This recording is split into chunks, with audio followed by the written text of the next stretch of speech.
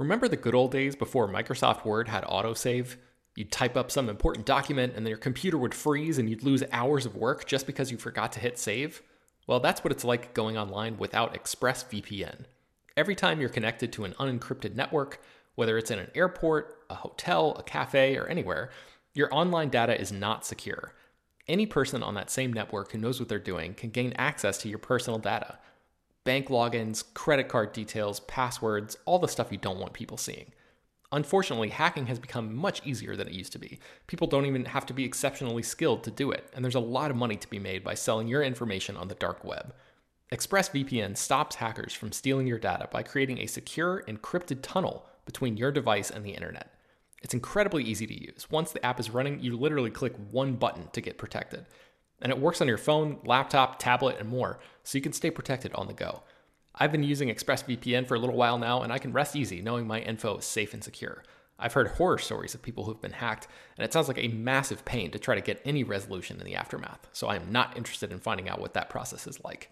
Secure your online data today by visiting expressvpn.com/film. That's expressvpn.com//film. And you can get an extra 3 months free. expressvpn.com//film. Oh, there it goes, I think. Okay. Hello, everyone, and welcome to Slash Film Daily for Wednesday, April 8th, 2020. On today's episode, we're going to talk about what we've been up to at the water cooler. This is Slash Film Editor-in-Chief Peter Serrata, and joining me on today's podcast is Slash Film Managing Editor Jacob Hall. Hello, hello. Senior Writer Ben Pearson. What's going on? Writers Hwai Tran Bui. Hey, everyone. And Chris Evangelista. Hello, folks. So Brad is out sick today. He is not able to join us, but he'll be here next week. So don't worry about him. We'll get a double dose of what he's been eating. He assures us he is not the coronavirus. So send Brad your well wishes, but don't send them too hard. Yeah. Let's jump into what we've been doing. I don't think we've been doing much as a collective whole, but this past week, my dog Gizmo was making weird breathing noises, so Kitra had to take him to the vet, which is interesting because the lobby of the vet is closed because of the virus, so they had like these squares in the parking lot, and each person had to stand in like a taped off square. And anyways, we took Gizmo to the vet, and it looks like he has the beginnings of a collapsed trachea, which is very common for small dogs and Pomeranians. So it's not something that we didn't know about because we had heard about that. But it's not to the point that he needs surgery. They gave him some antibiotics and some kind of medicine, and but he'll probably eventually someday need surgery to fix it. And even then, they say like surgery, it doesn't always fix it. But he makes like these weird like noises, like he can't breathe well. But the vet says that it's not like he's suffering in any way. He just makes like a weird like that kind of noise. So yeah, been dealing with that. We've been giving him antibiotics, which have been making him like stoned. So he like sits there like staring at the wall, and he's kind of funny when he's like on his medicine. But yeah, so that's the one big thing I did this week. Chris, what have you been up to? I did two big things. One is I set my kitchen on fire by accident. No, I'm not a pyromaniac, so I didn't do it on purpose. I've been cooking more. I actually started cooking before the pandemic. It just happened to work out that way. And in my defense, I've never really cooked before this year. I just sort of started doing it out of like, I want to cook my own meals for me and my wife, and so I bought like a cookbook and all that stuff. But are you finding it's like meditative? Like you're it is. It gives me it's I like it because it keeps me from thinking about everything else, which is awful all the time. So I was making this thing, and I had to drizzle it with olive oil, and I foolishly used this pan that didn't have like a rim around it, and I put it in the oven, and the olive oil dripped to the bottom of the oven, and the oven literally caught fire. And luckily, we had a fire extinguisher in the house, so I had to use that. The only problem is our kitchen is very small, so the fire extinguisher dust residue got like everywhere. So I had to spend like a full day cleaning that and scrubbing the oven because I didn't want it to kill us. So that was that. And hey, you had to use antibacterial wipes all over your kitchen anyways. This was just an excuse. That's true, yes. So really, it's a good thing I set my kitchen on fire. And then, Chris, was that a scary thing, or was it sort of like, damn it, the kitchen's on fire? It was so quick that I didn't really have. Like, what happened was there was like smoke coming out of the oven first. And, that happens every once in a while to people. So I wasn't too alarmed about that. But I opened the door, and I probably shouldn't have done this, but I think like opening the door got more like oxygen in there. And that's what, like, I opened the door and it literally looked like the burning bush from the 10 Commandments was in my oven. Like Yahweh was in my oven. And I was like, oh my God, there's a ball of fire in here. So I grabbed the fire extinguisher and I put it out. And, the house was kind of smoky, but it was over before I could worry too much about it. Mostly I was just annoyed because then I had to clean everything up. And obviously the food I was making was ruined. So that was that. How did it was just an annoying fire. Yeah. How did your dogs react to this whole mess? They were fine. They were indifferent. They were in the other room, thankfully. So nothing too bad happened. Then the other thing I did is I launched a new podcast, which is 21st Century Spielberg, which is based on the column I write for slashfilm.com. It's literally just adapting the column into a podcast. So if you don't want to read a lot of words, because those columns are long, here is your solution. You can listen to me doing the legwork for you. The first episode is now live. It's not up on iTunes yet. I am waiting for iTunes to approve it, but it's pretty much most other places. There's a link to it in the show notes. There's a link to it on the site. So please give it a listen because it's a lot of work. Like it took me a long time to both record it and edit it because when you're doing a podcast by yourself, there's a lot of pauses and there's a lot of dead air. And so I went meticulously through the whole thing and cut out all the dead air and all the pauses to make sure it was listenable. So please listen to it so my hard work isn't for nothing. Chris, last night I listened to the first episode and I really enjoyed it. So thank you. I want to say that. I appreciate that. Yes. If you out there listen to it, hit me up on Twitter and tell me you actually liked it, or tell me it sucks and then I'll change what I'm doing. I would love some feedback. Yeah, I just want to say that 21st Century Spielberg columns that Chris wrote and now has adapted are among the favorite things I've ever edited and had published on the website in my tenure here. And the fact that he's made audio versions is kind of remarkable because they're such an incredible undertaking as a project, and one that I feel reflects Chris's work as a writer. And to see him branching out with them is very exciting. So I'm gonna say, like, if you're listening to this, you really should check it out. Oh, well, I'm blushing right now. Thank you. I'm not used to such praise, so I really appreciate that, Jacob. Thank you. Honestly, if I have only one criticism of this, Chris, is I want more. Is that your first episode is AI and Minority Report. And I feel like AI could have deserved a whole episode, a whole 30 minutes on its own. I was debating whether or not to change it up. The column it's 2 movies at a time because as weird as it is, the 21st Century movies of Spielberg, the 2 in a row sort of always complement each other. Like AI and Minority Report are both sci-fi films, and then the next 2 are The Terminal and Catch Me If You Can, which are both sort of light, playful comedies, and it just sort of worked out that way. So that's kind of how I think I'm going to stick with that. But you never know. You never know what happened. But I'm going to do this. It's going to be monthly. So the next one will be around May, and then so on. And I will keep going until I finish the 21st Century filmography of Steven Spielberg, and then I don't know what I'll do. Then you'll start 22nd Century Spielberg. Oh, wow. That seems unlikely, but you never know. Yeah. You heard it here. Chris can tell the future. That's right. And Spielberg will still be alive. Yes, he will be hundreds of years old, but still making movies, and so will I. I will be alive and still writing about them. Hey, if any filmmaker has the money and like probably the connections with like, you know, scientists to like make him, you know, a digital version of himself, it's probably Spielberg, right? Yeah, it'll be like his head on like a robot body, Spielberg. Yeah, totally. Okay, Jacob, what have you been up to? We're so bored in our house that we renamed the days of the week since time has lost all meaning, and Saturday and Thursday no longer matter because they're all the same these days. We don't leave the house. So we decided that each day of the week belongs to a member of the household. Sunday is Jack Day, which means that it's in honor of our dog Jack. Monday is Carl Day in honor of our dog Carl. Tuesday is Fred Day in honor of our cat Fred. Today, Wednesday, is now Fitz Day in honor of our cat Fitz. Tomorrow, Thursday, is now Natalie Day in honor of my wife.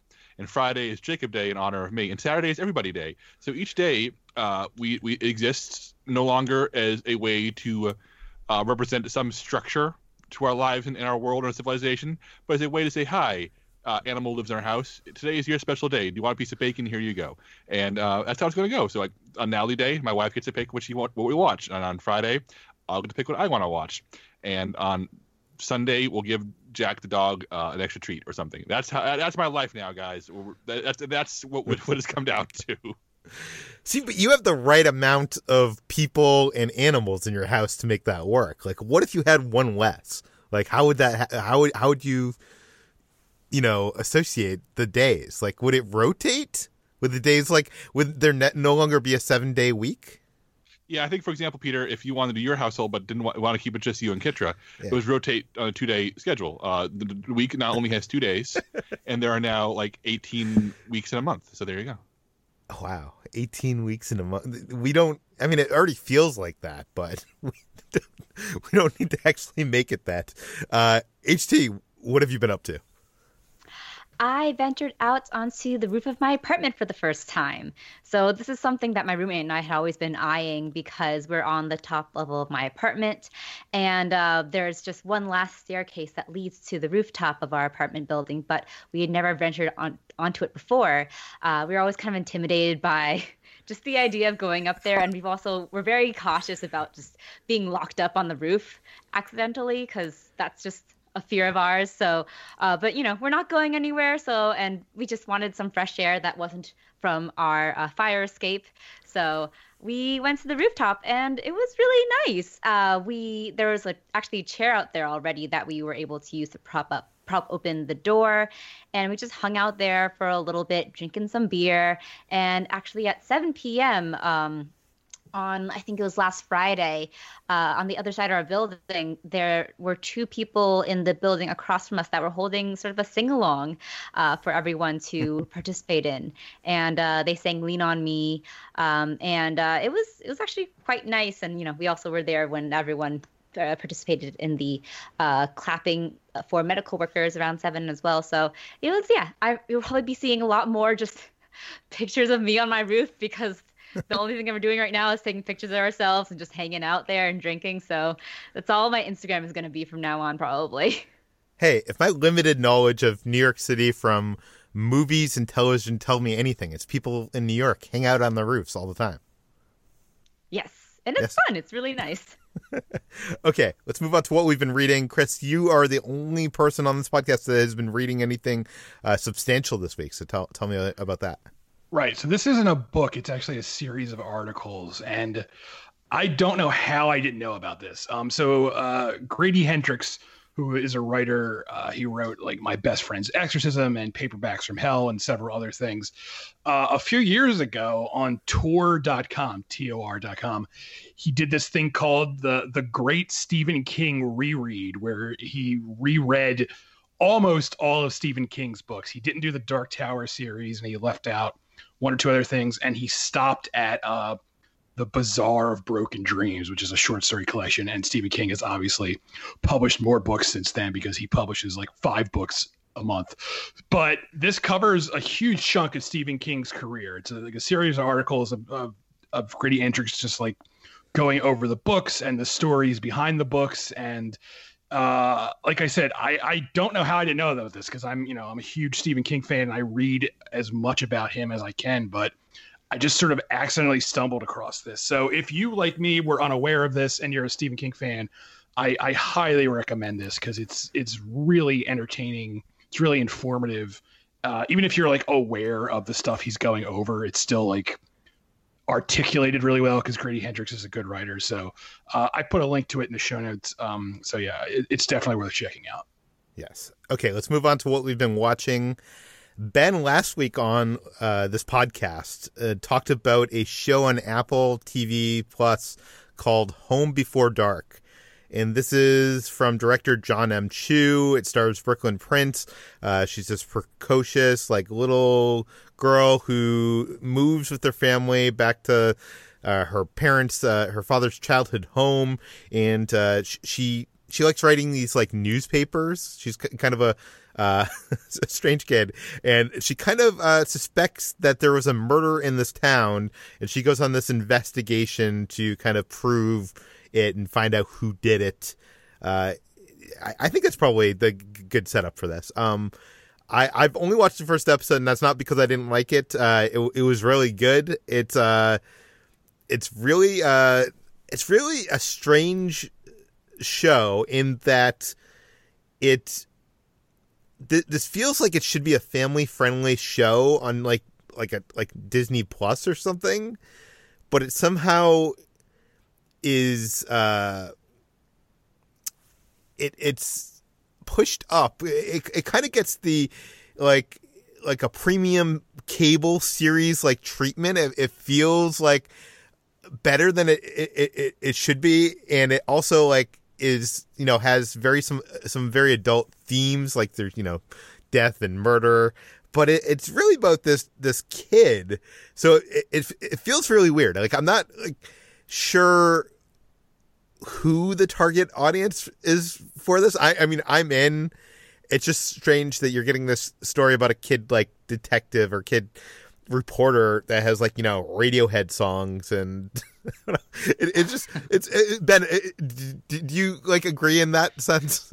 I know what you're talking about. I think the violence and stuff like that is never. It's more alluded to than actually shown, which is why I think they can get away with it. And I actually interviewed John Chu and one of the showrunners about this late last week, so maybe we can link to that in the show notes. But they talked about how they really sought to make this like a 4-quadrant like Amblin style experience that the whole family can watch together. So it's really designed for kids and adults and teenagers and everybody to be able to just like sit down on the couch and check this out at the same time. So that's the vibe they were going for. Whether or not they fully succeeded in striking the exact perfect balance to that at all times, is going to be up to you, I think. But I definitely know what you're talking about. Yes.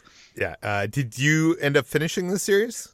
I did. My wife and I started watching it. I knew that I was going to be interviewing these people, so I wanted to obviously have some of it under my belt before that happened. I think I watched like the first 4 episodes before I spoke with them. And then afterwards, we were just like interested in the mystery behind it. So we just kept going and finished all 10 episodes in the first season. I think that it starts out a little bit stronger than it gets in the middle, which is, typical for a lot of shows. I think it sags just a little bit. There's like a subplot with the young girl's older sister that I really could have done entirely without. Like I just did not care about the the romantic exploits of that character at all. Anytime the show is concentrating on this 9-year-old journalist and the central mystery and her parents and her parents' involvement in this mystery and a separate mystery going back 30 years, that's where the show really flies, I think. So we were interested in the overarching mystery. We watched the whole thing. I guess I would just say, if you're the type of person that wants complete and utter satisfaction, and every single mystery to be completely tied up and by the end of the season, then maybe don't watch this. But if you're okay with almost all of them being answered, then go for it. No spoilers here, but I'm assuming this is setting up more seasons. Is why you're saying that? It definitely has that vibe at the end. Yeah. I'll just leave it at that. Yeah. Yeah. But I really love the, Brooklyn Prince. I mean, hot take. She was amazing in the Florida Project. Just her character's so interesting. Like, she's seen All the President's Men like 36 times or something like that. She's like always like going back to it and getting some inspiration. It really feels like a show for so many different people, and I'm not sure if that's a good thing, but I'm in. I'm gonna watch more episodes of this week, so maybe I'll catch up by next week's water cooler. But so I think we both recommend Home Before Dark. Yeah, I think what you said is right. It has like a prestige sheen to it that makes it feel a little bit better than it has any right to be. Yeah. So I think it's better than a lot of normal run-of-the-mill sort of TV shows. So I'd give it a shot. Yeah. In previous episodes of the podcast, we talked about Onward. A couple of us had seen it. And now, Chris and HT, you have seen it. Chris, what did you think of Pixar's new film, Onward? Look, it's not a bad movie, but it's definitely like bottom tier Pixar for me. It's like one I don't think I'll ever revisit. The problem I had with it is it felt really, for lack of a better word, straightforward. And like when I think of Pixar, I think of movies that like, when I think of the good Pixar movies, I think of movies that like push the envelope a little and do something you're not expecting. And like everything that happened in this movie, I was like, that's really predictable. On top of that, I really could not stand Chris Pratt's character. I don't know if it's a case of the character is poorly written or if Chris Pratt is just a terrible voice actor, but every time his character did something, I was like, boy, I want this character to shut the fuck up. He was just insufferable, and I just could not get into the movie because I just couldn't stand him. Also, I got really sick of like them just like, there's a pair of pants walking around. I don't know. I didn't like it. I did not like Onward. Yeah, I wish Brad was here because he loved Chris Pratt in this movie, I think, in one of the water coolers. It really felt like they wanted Jack Black for the role and they couldn't get him, so they got Chris Pratt. Yeah, it really felt like they were basing that on like Jack Black's Tenacious D character, and they like thought, well, Chris Pratt's a bigger star now, so let's get him. But I just don't think he's a good voice actor, so I just didn't care for his character. HT, what did you think of Onward? I was much warmer to this movie than Chris, but I will say it's probably not one of my favorite Pixars. I'd say it's probably like mid-tier, maybe upper mid-tier Pixar for me. I enjoyed the simplicity of this film. Actually, I thought like I liked how straightforward it was. I thought at some points though it did feel disjointed, especially in the elements of its more rich world building part and the simple brotherly story, the sibling story between Chris Pratt and Tom Holland's character. And I remember I was really turned off by the character designs and just general look of this film before I even watched it. I can't say that I liked it anymore while watching it, but I did really enjoy the emotional crux of this movie, especially in that sibling relationship. And I quite liked how it was in contrast to the more simplistic narrative of the movie. That relationship was had a little bit more depth and complexity to it than I anticipated. I liked the idea of like spoilers, like the older brother kind of being the one who raised the younger brother, and that added another depth to this movie that I didn't actually anticipate. And I quite like that. I felt like it was almost an evolution in terms of how Pixar treats its emotional narratives a little bit, so that we've been seeing, especially with Toy Story 4, which was an okay movie but had a really interesting emotional through line. So I liked it. I can't say it's one of my favorite Pixars, but I enjoyed it more than I thought I would. But yeah, it's I think you said this, Peter, back when you were first talking about it, that there's kind of it feels like there's two movies in here. Yeah. And I enjoyed one movie much more than I enjoyed the other. Like I enjoyed the story of the brothers a lot more than like the actual world and the anachronisms. Which is so strange because I think that world is such a great idea that, there used to be magic and it got replaced by technology, but it feels like they never follow up on. Afterthought. Yeah, they never follow up on that in any way. Like, no, I guess this is it's not really a spoiler, but like you expect when you establish that like by the end of the movie, the world's gonna realize that the world used to be magical, and like it doesn't become. It's not about that at all. Like it really does feel like two different ideas that like they had. This feels. I like this movie more than Chris. I think I'm in the middle of you guys. It feels like this was like, you know how Pixar remakes their movie like 5 times during the development? This feels like it's like the 3rd time and they haven't gotten to the 5, the polished 5th draft of the movie. That's what it feels like to me. I can see that too. Yeah. What have I been watching? Last week, Ben, I guess I'm following Ben. Everything he's recommending, I'm just like going and watching. But I went watched Happy Death Day, which I don't know why I didn't watch this sooner, because I love movies that have like time loops and that whole thing, like Groundhog Day. I have been going to Halloween Horror Nights for years, and I've experienced like Happy Death Day in a variety of different mazes there, and the baby faced head things, masks were always kind of interesting and made me be interested. I'm not sure why I didn't watch it. I don't know, but now it's streaming on HBO, and I gave it a chance, and it's good. It's really good. I will say, in the beginning, I wasn't as into it because the main character is very unlikable at first and very stupid. And I know that's the point, and I know that's where we get to, like, you need to have an arc for this character, but like I feel like she was unlikable to a degree that like it was off-putting. But you need to see glimpses of like the person that she could be in the beginning to, I don't know. That would be my one criticism. I didn't anticipate that it was going to be so much of a comedy. Like, I feel like it's almost at times more of a comedy than a horror movie. And I love that it's kind of like the Scream style mystery of, who is the person under the mask, and she's reliving this one day, the day that she dies, to find out who it is. But at the same time, like, one of the times when she's getting killed, why doesn't she just like pull off the guy's mask? Would have been easy. She could have found out that. But the baby mask is creepy. I'm excited to watch the sequel, because I know you guys, like Chris was saying, that the sequel is even better than the first.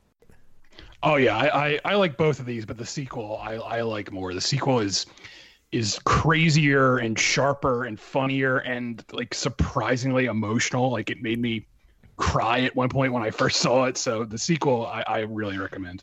I think you especially will really like the sequel, Peter, because it has a much more sci-fi comedy bent. So it's definitely something I feel like appeals to you. Well, I'm excited. Okay. Peter, since we're talking about this really quick, I actually watched Happy Death Day 2U, and I didn't really have much to say about it, aside from everything that everybody here just said, including like what Chris said, which is that I actually... it made me cry at one point, and I was totally not expecting that from a sequel to a horror movie that has sort of a goofy like time loop premise. So I was very surprised by how well executed the sequel was, and how much bigger and sort of crazier and funnier it is. And I think it's just a huge improvement over the first one, which I liked a lot as it was. So I think I echo everybody's comments that I think you're really going to enjoy that. Well, very cool. I also watched this past week, David Blaine had a new TV special called David Blaine, The Magic Way. And I actually don't know what the story is behind this TV special. David Blaine doesn't do that many TV specials. Like, he usually does a TV special like every, like, I guess the last few years he's been doing it like every 2 years or something like that. But before that, like, there was periods of like 4 or 5 years he didn't do a special. So it was rare to get a David Blaine magic special on TV. And this special feels like it was put together very quickly. It was announced like a week and a half ago or 2 weeks ago that it was going to be on ABC. And like, it feels like it was the result of this pandemic that kind of put this together in some way. I don't know if he was like in the middle of making a special and then it kind of had to evolve into something else. And then ABC was like, we have a spot that we need to like fill something with.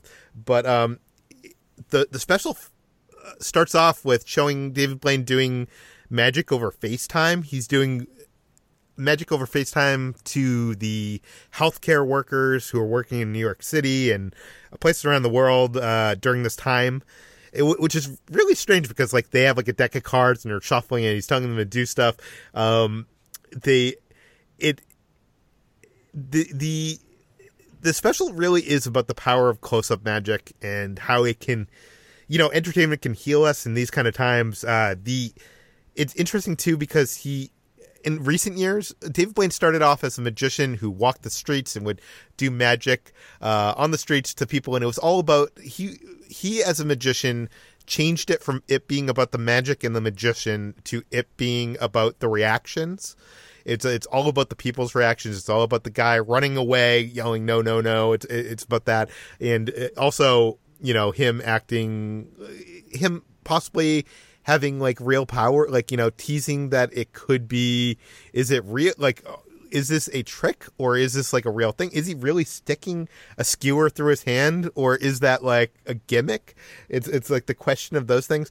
In recent years, his specials have come to be more about him doing magic for celebrities, which is strange. And in the special, there's a couple times where he's doing magic for like different celebrities, and it almost feels like it was filmed at someone's party, someone's Hollywood party on like an iPhone. Like he had a friend like, oh, tape this. I'll film this and maybe we could put this into a special or something. So it's like very like these impromptu kind of stuff for the most part, and like that FaceTime stuff. And it's fun to see him. It really doesn't feel like there were anything like any hugely new invented tricks here. He's doing a lot of like his classics, the stuff that you saw in his first two specials. But it's interesting to, at least from a magician point of view and looking at magic as art, seeing how the tricks that he did in his original specials have evolved and are now, he's found ways to make them more personal. He's had like he'll do a trick and someone, he's shuffling face down and face up cards, and he restores the deck. And originally it was he'd restore the deck and it would be the card they picked was the only card that's not face down. But now it's like, oh, it's the guy's like pin code on his iPhone, and it's more interesting in that way. I think you could probably find this on YouTube if you're interested. I wouldn't say this is like a top tier David Blaine special. I would say like 2 specials ago, the Real Magic special, I think was one of his best. But it was really enjoyable. And it ends with this whole segment, like a 10-minute segment of him and his daughter. It's very heartfelt. His daughter's trying to learn magic, and that I think is probably the best segment of the whole thing. So that is David Blaine, The Magic Way. You can find it on ABC, or maybe you can find it on YouTube or something like that. A couple weeks back, I watched a screener of the first 5 episodes of Bosch Season 6. This is a show that's on Amazon, which I know no one else on this podcast watches. Although I think, I keep on saying this, but I think Ben would enjoy the first couple seasons of Bosch because it's like a hard-boiled like detective story. I am going to watch it one day. Yeah. I promise you that. Stop being dads. You don't have kids. God. It's so weird. It's such a weird show because I feel like you look at a billboard, you look at a poster, you even look at a trailer for Bosch, it doesn't seem appealing in any way. But it is actually a pretty good show. And like the first couple seasons are good because I believe it's an adaptation of a like novel, of a couple novels. And the first couple seasons are kind of more self-contained and can be almost watched as like a 10-hour movie. Like a detective movie. Sure, there is some backstory of him like kind of investigating what happened to his mom, and that through line kind of goes throughout the seasons. I would say the downfall to season 6 of Bosch is that it has kind of reached a level of serial storytelling where I feel like you could jump into season 3 and still understand everything. Season 6, you jump in, like it has so much stuff that's been established in this world. It takes place in LA, and there's like the character that's running for mayor, and there's like all this stuff going on that like isn't really like so simple. And this season's also weird. it has reached it begins with a 24 level threat of and how it would really go down of someone having some radioactive material in LA, and it's kind of not what you expect from Bosch. I did want to ask Ben this because I was watching the first episode of this, and Bosch goes to interview a victim, a wife whose husband has been killed and murdered, right? And he is interviewing the victim, getting finding out what happened, like she had been tied up and stuff like that. And the victim was giving such a bad acting job that I was wondering, is this intentional for us to suspect the wife, or is she just a bad actress? And the characters on screen don't address it like I don't believe her or something like that. Has that ever happened in a mystery story for you, Ben? That somebody has been purposefully bad and as a manner of deception, and then you find out later oh, this character is actually different than. Well, I don't want to say if she's been purposely bad or not, or I'm not even going to say if I know if she's been purposely bad or not. But I'm just wondering, have you ever gone into a story and been like, that performance is really weak, but am I supposed to think it's while you're watching it, have you ever encountered that where you're questioning, is this intentional or is this just a bad performance? Yes. What the hell is the name of, and I'm sure somebody here can help me out, the name of I want to say it's called Heist. Yes, David Mamet, the 2001 movie. Are you going to say sure... Rebecca Pigeon? Because I'm going to fight you on this. And no, I thought it was, God, who, there's somebody in a movie like that. Is it Edward Norton? Somebody. Oh, that's you're thinking of The Score with Robert De Niro. Yes, that's the one. Edward Norton has a supporting role in that movie, and I was like, what on earth is this choice? And then events transpire, and it's oh, okay, I guess I understand this a little bit better now. That's the only one off the top of my head I can think of.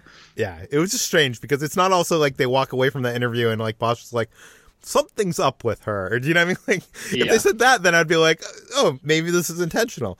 But yeah. So Bosch season 6, I'm not sure if I'd recommend it unless you've seen the first 5 seasons and liked it. But I'm still in, and I'm gonna watch the final 5 episodes whenever I get access to those.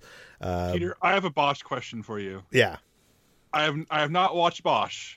I have not read any of the books it's based on. Yeah. But I do know that writer Michael Connelly, the novelist, in the universe that he creates within his books, he has 2 ongoing series. His character, the Lincoln lawyer, who Matthew McConaughey played in a film adaptation, is the half brother of Bosch, and they occasionally cross over in each other's novels. Has the Lincoln lawyer shown up in Bosch in any capacity? Not that I know of. Not that I remember. Huh. There's not a part where a Lincoln drives by and Bosch winks at the camera.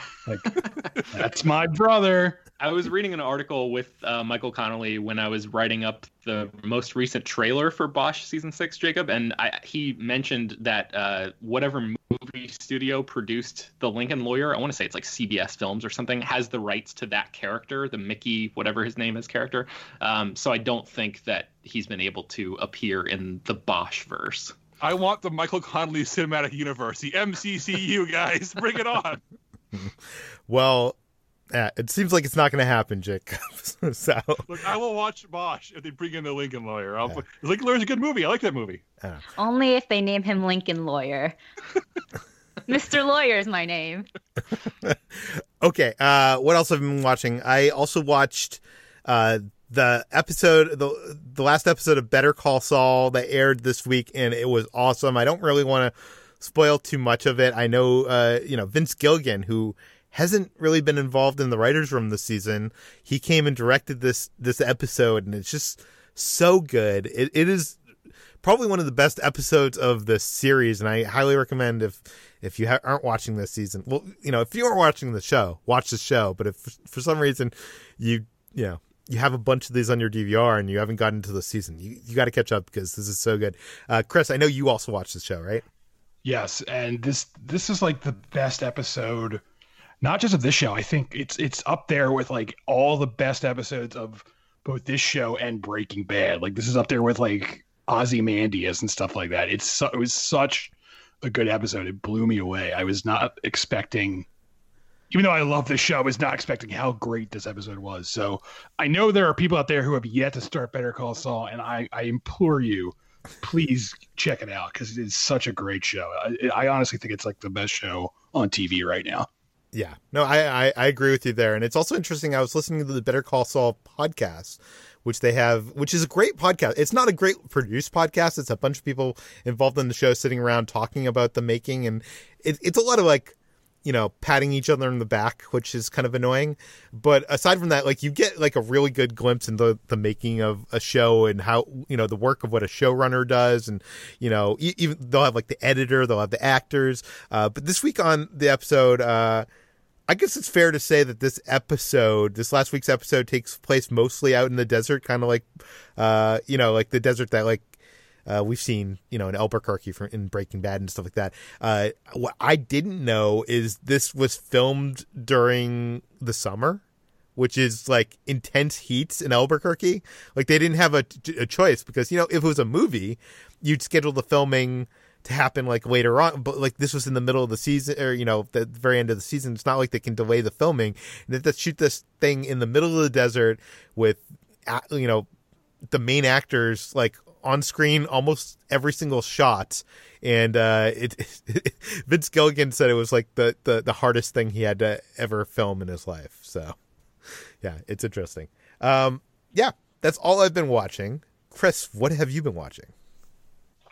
In addition to the things I already mentioned, I also watched Killing Eve season 3, which premieres this week and it premieres on Sunday. And my review actually just went up today, and it's good. If you like this show, you're still gonna like this season. I know a lot of people were kind of not in love with season 2. I thought it was good. It's not as good as the first season, but I thought it was good. But a lot of people were angry, especially at the way the second season ended. But so if you were angry about that, I don't know if you're going to want to stick with the show because it's not like this season is like changing course. But if you're still in on this show, you're going to continue to like it. I love this show. So again, it's not as great as season 1. Season 1, Phoebe Waller-Bridge was like directly involved and producing it and writing it, and she actually left the show after season 1, and you can tell she's not involved anymore because it doesn't have like as sharp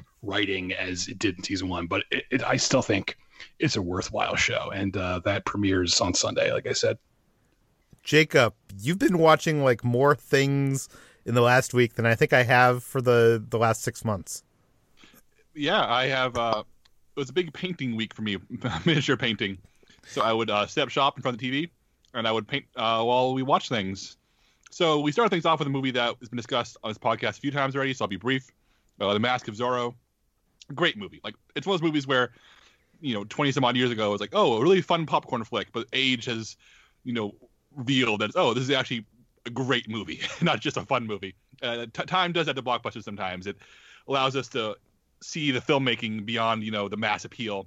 And it's just such a wonderful piece of entertainment, beautifully executed. Martin Campbell, such an up and down career. I mean, the same guy who made this and GoldenEye and Casino Royale also made Green Lantern. It's just baffling. But when he's on, he's on. And Master Zorro is just old-fashioned swashbuckler. It's sexy, it's funny, it's exciting, it's smart.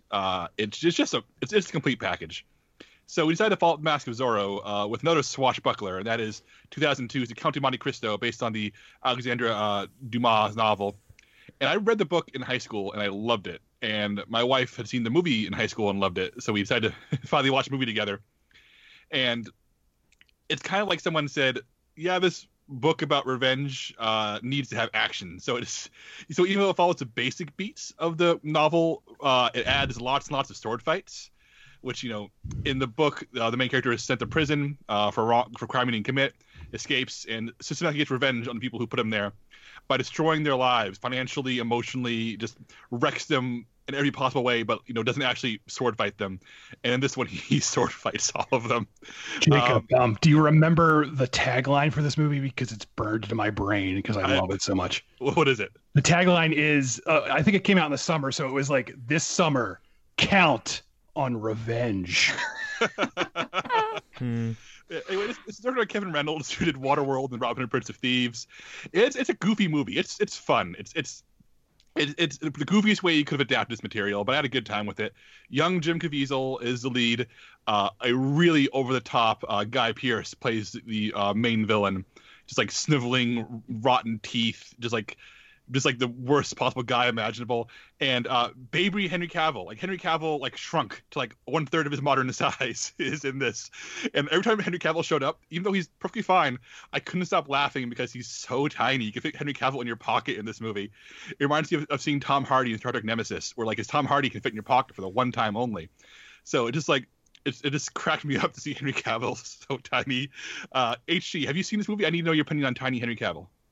I haven't seen this movie because when it came out, I was reading the book at the time, and my parents had rented the movie, and I was excited to watch the movie and kind of compare it to the book. But my parents would not let me watch the movie until I finished the book, and I was very upset by that.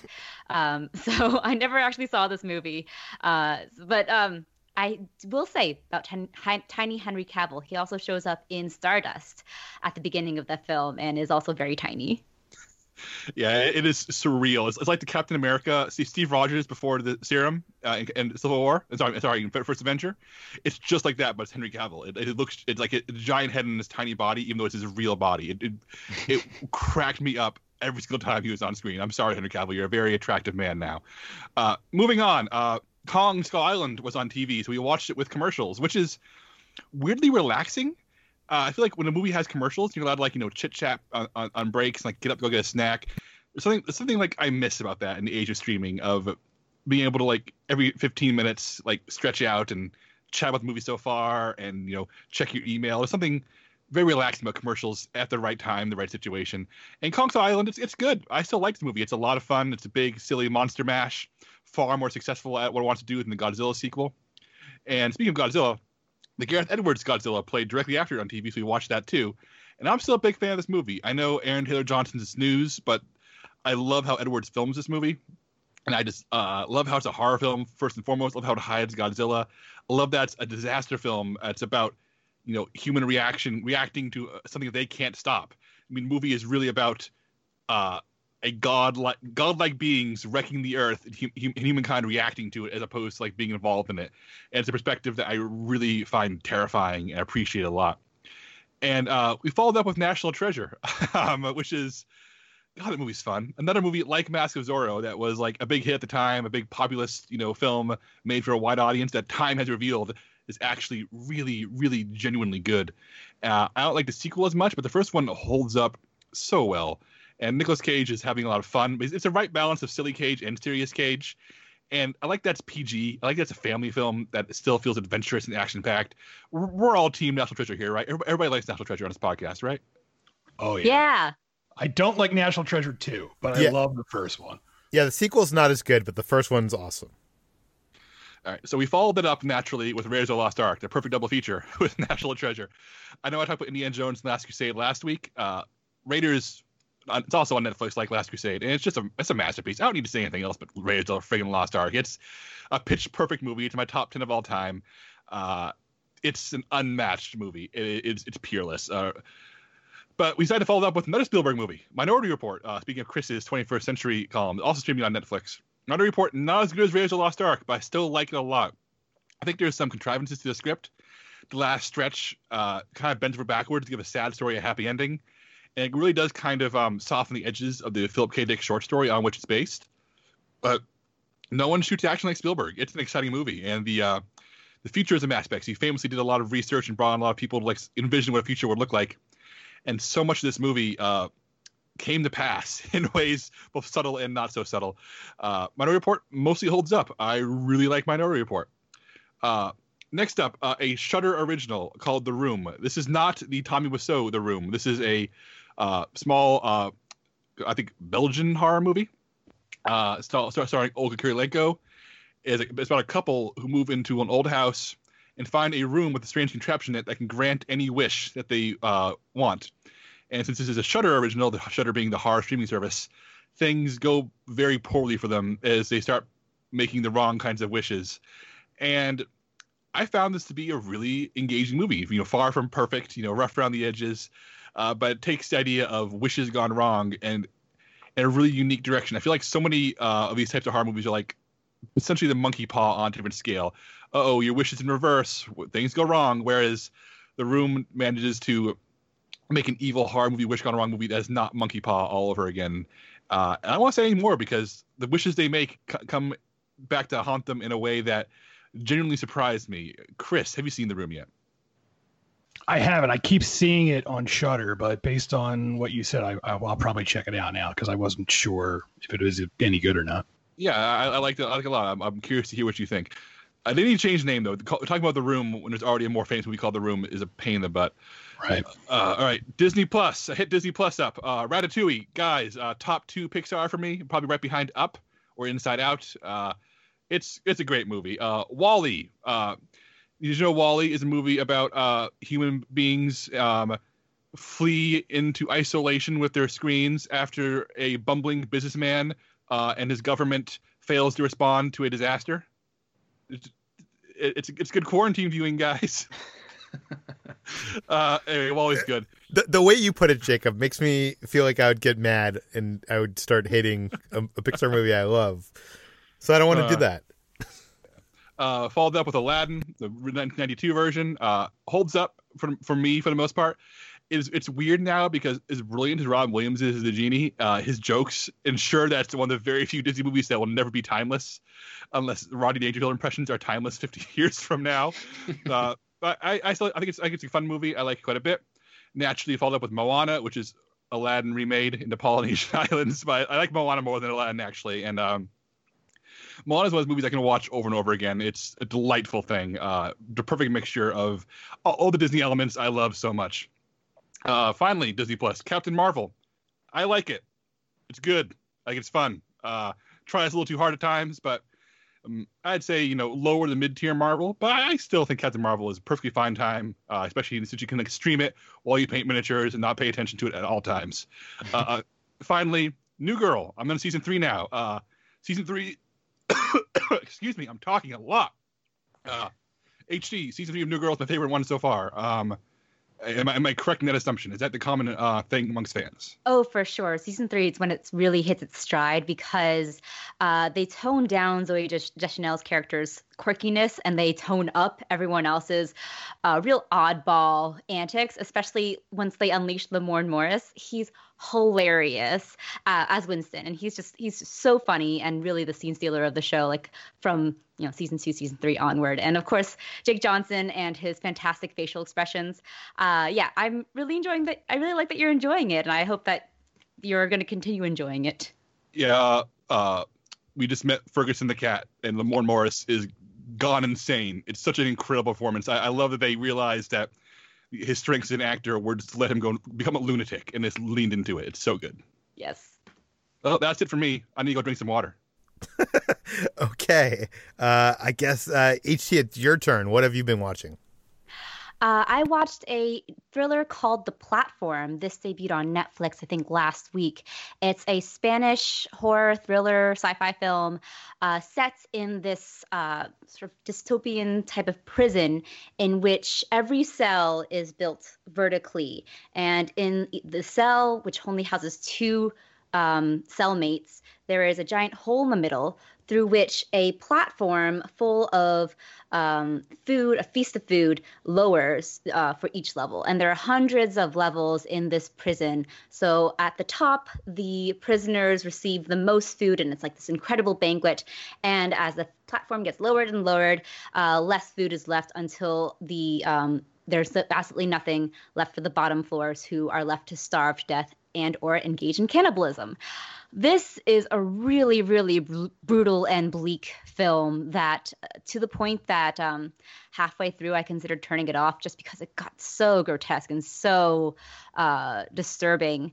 But I powered through, and it is really effective in its very unsubtle criticism of capitalism and the hierarchical nature of such. Though I will say, I feel like Snowpiercer did it a little bit more elegantly, but it does its job, and I will recommend it only if you are not weak of stomach because it is quite a disturbing film to watch.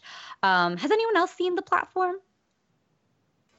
Everyone was talking about it at Fantastic Fest, but I did not see it. But I heard it's wild. Yeah, I'm annoyed. Someone talked me out of it at the fest, saying it was terrible. Then immediately after I missed the last screening, everybody told me I should have seen it, and now everybody's raving about it. I'm so mad. I think Jacob and Chris will like this movie. A lot of elements just really turn me off, but it does get incredibly wild and insane. I think that some of the more unsettled elements too are just kind of a little bit too on the nose. But is there anything involving like animal? That's like my. Yes, there is actually. All right, then I won't be watching it. Never mind. Yeah, there's a dog. I won't say anything more. All right, yeah, I will definitely not watch this then. Thank you for telling me. You're welcome. I also watched Moonstruck for the first time, which I really, really enjoyed.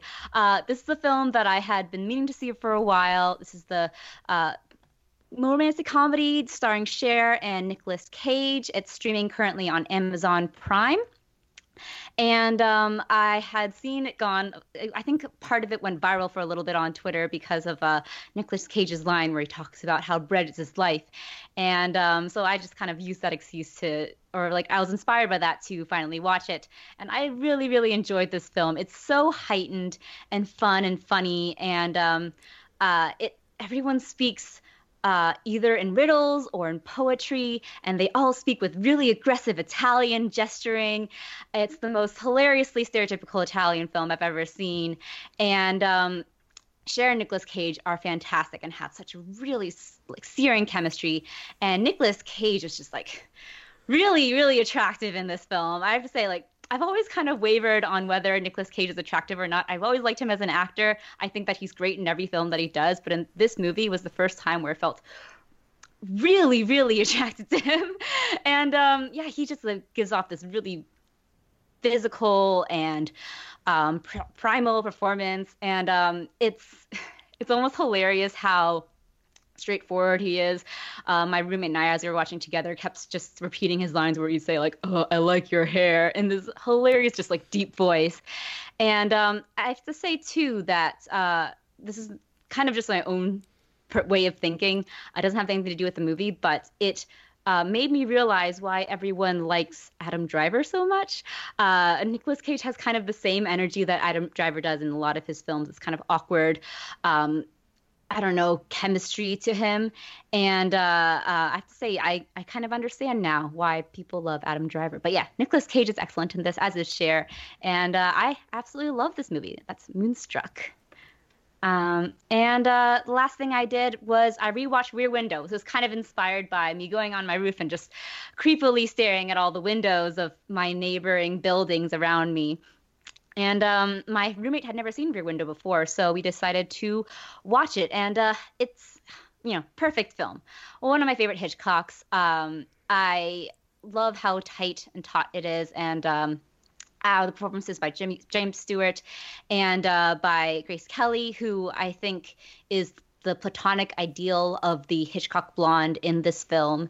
And I watched this movie 2 or 3 times already, but every time I absolutely adore it. So Rear Window, that is it streaming anywhere? Where did I watch it? I was going to say, do you own this or is it streaming? Because I actually had, I think I inspired by you. I was like, man, I need to rewatch Rear Window. And then I don't think I could find it streaming anywhere. I didn't know if you had it on DVD. I rented it on Amazon. I remember now.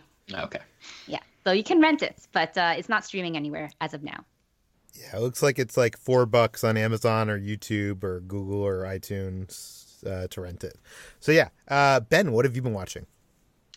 So in addition to Happy Death Day to You, I watched The Life and Death of Colonel Blimp, which is written and directed by Powell and Pressburger. This came out in 1943. It is a romantic war drama starring Roger Livesey. I think that's how you pronounce his last name. And Deborah Kerr. She plays multiple roles in the movie. Roger Livesey, man, he is... I don't really know much about him as an actor, but he has been very impressive in everything that I've seen him in. And I guess he worked with the Archers a lot back in the day. That's the nickname of Powell and Pressburger. This movie is really, really good. It's about a general who is, or I guess he's just a soldier to start out with, and he fights. It takes place over the course of I think 40 years or so. and it tracks him and his progression as he just fights through these different skirmishes, and it sort of tracks his love life, and he has this he fights a duel with a German soldier, and they end up becoming friends. And the movie, I really found it to be like shockingly relevant to our current political situation, because the main character is this aging soldier general character who grew up in this older era of war, and the movie is sort of about how important it is for him to adapt with the times and fight the enemy with current methods instead of expecting archaic tactics to just simply work over and over again because they've worked in the past. And I cannot think of a more relevant I guess parallel to like our current politics and how Democrats and Republicans are shaping the narrative of America right now. You can decide which side needs to update its tactics. I'm not going to, go on a diatribe here or anything. But anyway, Jacob, this seems like one that you would have seen, right? Absolutely. Powell and Pressburger are two of the best filmmakers of all time. Matter of Life and Death's my second favorite film of all time. But The Red Shoes, Black Narcissus. This doesn't get talked about as much as with other films, and it's just as good. It just, I think, if I remember correctly, it's a bit longer than those. Maybe that's why people stay away from it, or because the title feels a little bit silly from the outside. But yeah, if you have not looked into the filmography of Powell and Pressburger, most of it's on Criterion Channel or Criterion Disc at this point. These guys are just incredible, and their movies are so beautiful. Like the most beautifully shot films from this era, for sure. Yeah. I actually had this in my queue for a long time, but sort of stayed away from it because I thought the title was a little silly. But there's not even a character named Colonel Blimp in the movie at all. So if that's the only thing that's holding you back, then don't hold back. Watch this movie. It is available on the Criterion Channel, which is where I streamed it. So that's The Life and Death of Colonel Blimp. And then I also had a Toshiro Mifune marathon. I'm not sure if that's exactly how you pronounce his name. I apologize if it's not. This guy worked with Akira Kurosawa a ton of times. I've talked a couple times about some of the movies that I've seen of their collaborations. Yojimbo recently, some other ones. But I think last week would have marked the 100th birthday of Mifune. And so also on the Criterion channel, they have a lot of their collaborations streaming right now. So I watched Drunken Angel, which was the first time that they worked together out of the 16 total times, the 16 total movies that they made together. Drunken Angel is very good. It also stars Takashi Shimura, and he plays this alcoholic doctor, and Mifune plays this really like low rent gangster in Japan, and it's really interesting to see what Japan looked like in 1948. It sort of has like a small town feel to it versus like the, whatever megalopolis or whatever term is that it is now. And this movie, like a lot of great film noirs, it's sort of about this underlying sickness in society. It's sort of about how people who do awful things like steal from veterans on their way home from war, and how these like terrible things can drive otherwise good people to do terrible things of their own. And there's this really stifling feeling to the movie where it sometimes feels like people can barely breathe because of the situations they face and the hardships that are facing them. And I feel like the movie reflects that, sort of physicalizes that a little bit with this heat wave that's always drenching the characters in sweat. This is such a sweaty movie in that way. It's like one of the hottest, like most unpleasant movies to watch because it just makes you feel really hot. So maybe it's a good movie to watch in winter if you're freezing cold and cooped up in an apartment or something like that. But anyway, yeah, that's called Drunken Angel. Have any of you seen this by any chance? I've seen all the films we're about to talk about. They're all great. The second one, though, you're about to mention is my favorite of the bunch. Yeah, so Stray Dog is man, I this one I think is even sweatier than than Drunken Angel. This one's super sweaty, actually. It's based a little bit, or at least was inspired by The Naked City, which was an American film noir movie that came out about a year beforehand. This one came out in 1949. It also stars those same actors, Mifune and Shimura, and was directed by Kurosawa. And it's basically about this rookie police officer who has his I guess police-issued gun stolen from him on a bus during the middle of a heat wave. And the whole movie is just this like police procedural where he just hunts down clue after clue after clue and trying to find out what the hell happened to this gun, and people start committing murders with the gun, so he is just racked by guilt. And Mifune is so solid in this movie. Wikipedia says it's like a precursor to the buddy cop film genre that would sort of blow up, 30 years later, which I didn't really realize, but I guess looking back on it through, with that lens, it makes a lot of sense, because a lot of those sort of tropes and stuff are if not established, then at least put to use, utilized in this movie. So, Jacob, sounds like you're a big fan of this one. I'm a huge fan because, one, it's an incredibly entertaining noir with an engaging mystery, but it's an amazing double feature with, of all things, 1954's Godzilla, because they're both films made in Japan by Japanese filmmakers in the immediate aftermath of World War II that deal with the fallout of what it was like to live in Japan, after 2 nukes are dropped on you, after you lost a world war. And even though this film is a fun cop movie, it is very much about, how does a civilization rebuild itself after that, after Nagasaki and Hiroshima? How does your civilization that's existed for thousands of years continue when you're now being occupied by American forces who are essentially systematically changing your government and your society? Mm-hmm. And to see a Japanese filmmaker grapple with this through entertainment, both in this and, except of all things, Godzilla, this proves that, it's such a valuable cultural artifact from this era of Japanese art, and I think it's a fascinating movie.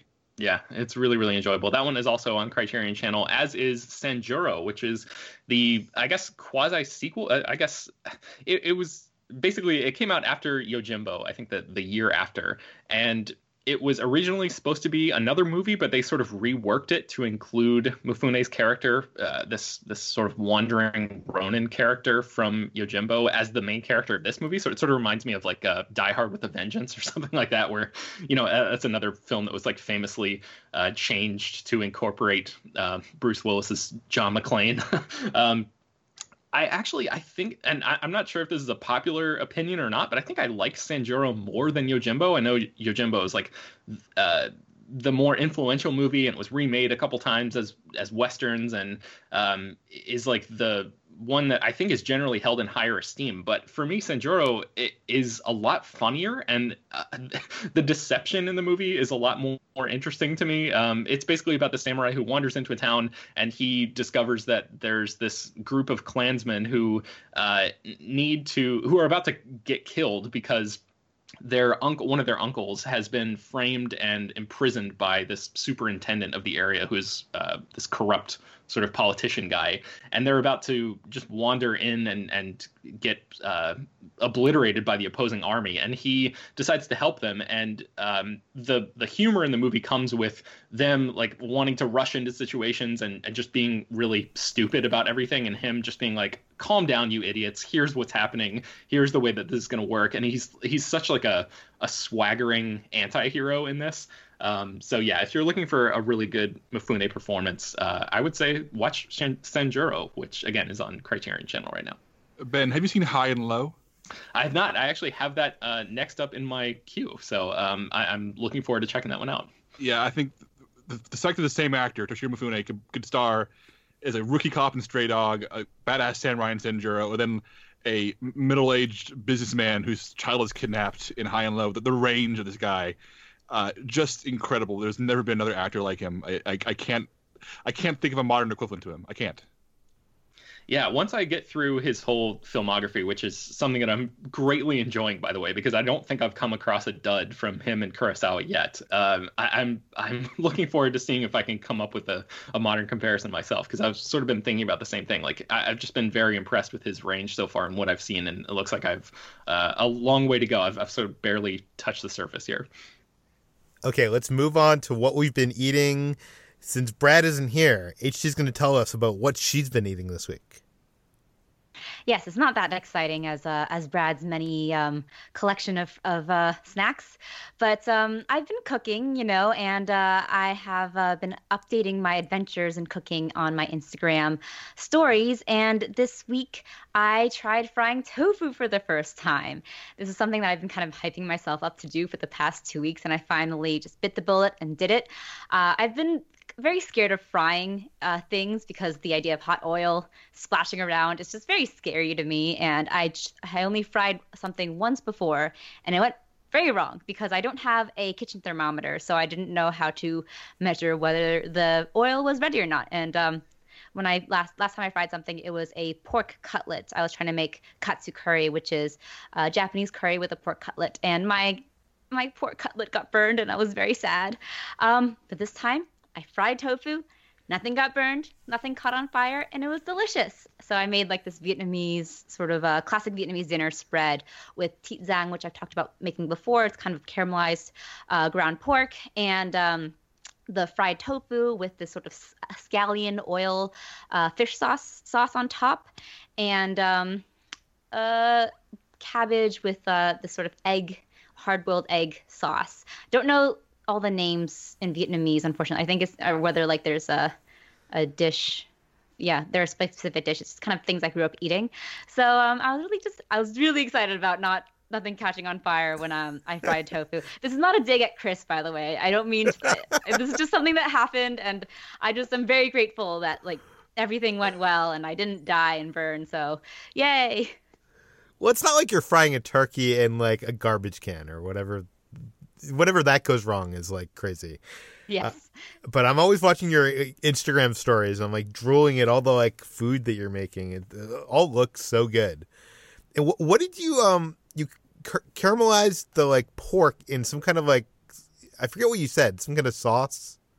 Yes. So the caramelized ground pork is it's very simple. You just, it's just shallots, garlic, and ground pork that you kind of press, like, chop up, or not chop up, but, mix up with your spoon, with the wooden spoon. And it's soy sauce, and there's some like sugar in there, dark soy sauce.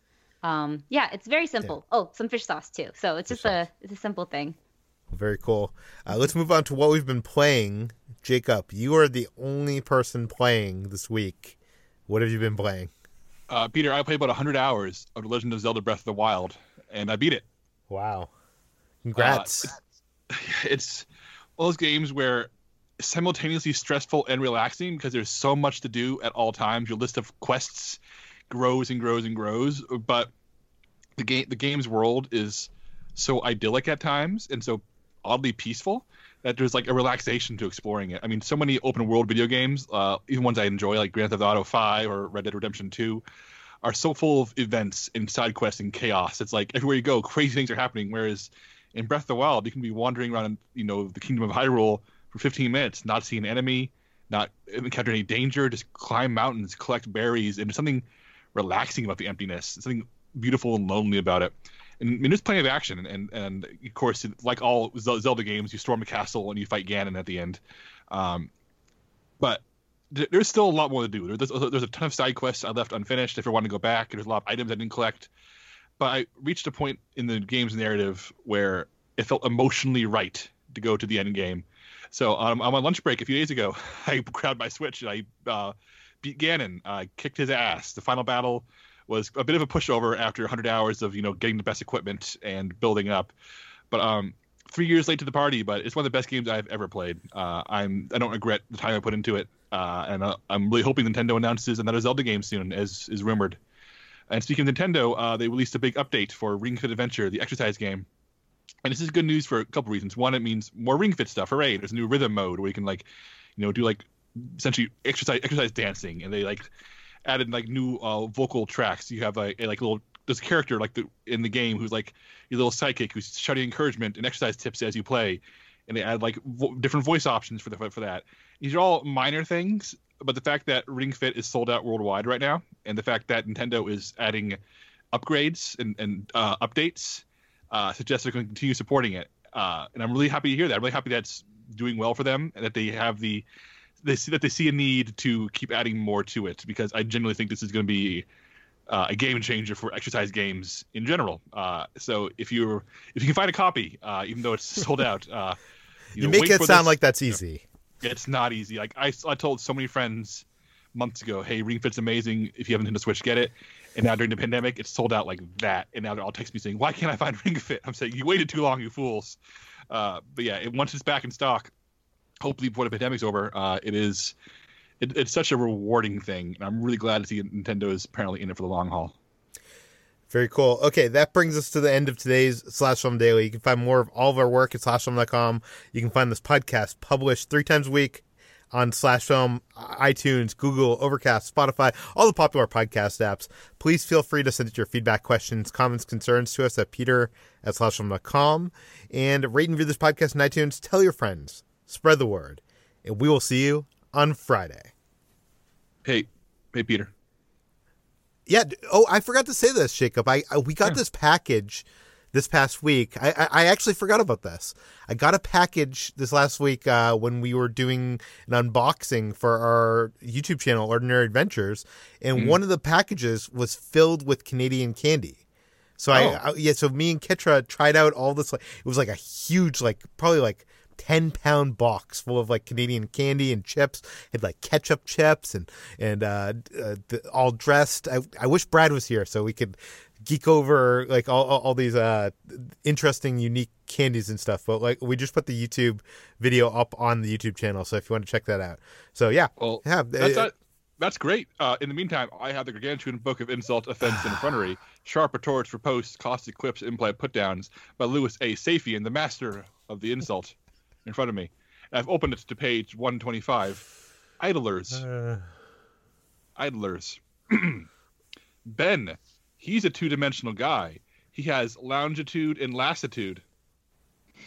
I genuinely don't know what that last thing is. I'm going to have to look it up while you Yeah, move what does on. lassitude mean? He's a two-dimensional guy.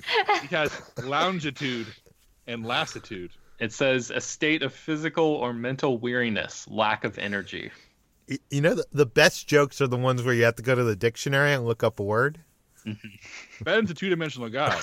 He has longitude and lassitude. Two dimensions. HT, the only thing she grows in her garden is tired. That's very true, actually. That's me. But I don't get it. Why it's in my garden. Because the only thing you grow in your garden is tired. Okay. HT, the only thing she grows in her garden is tired. Oh, no. Peter, he heard that hard work never killed anybody, but he's taking no chances on being its first victim. Wow. And Chris, he's not afraid of hard work. He's fought it successfully for years. Mm-hmm. And Brad, he's not here, but he stopped drinking coffee in the morning because it keeps him awake the rest of the day. Funny jokes.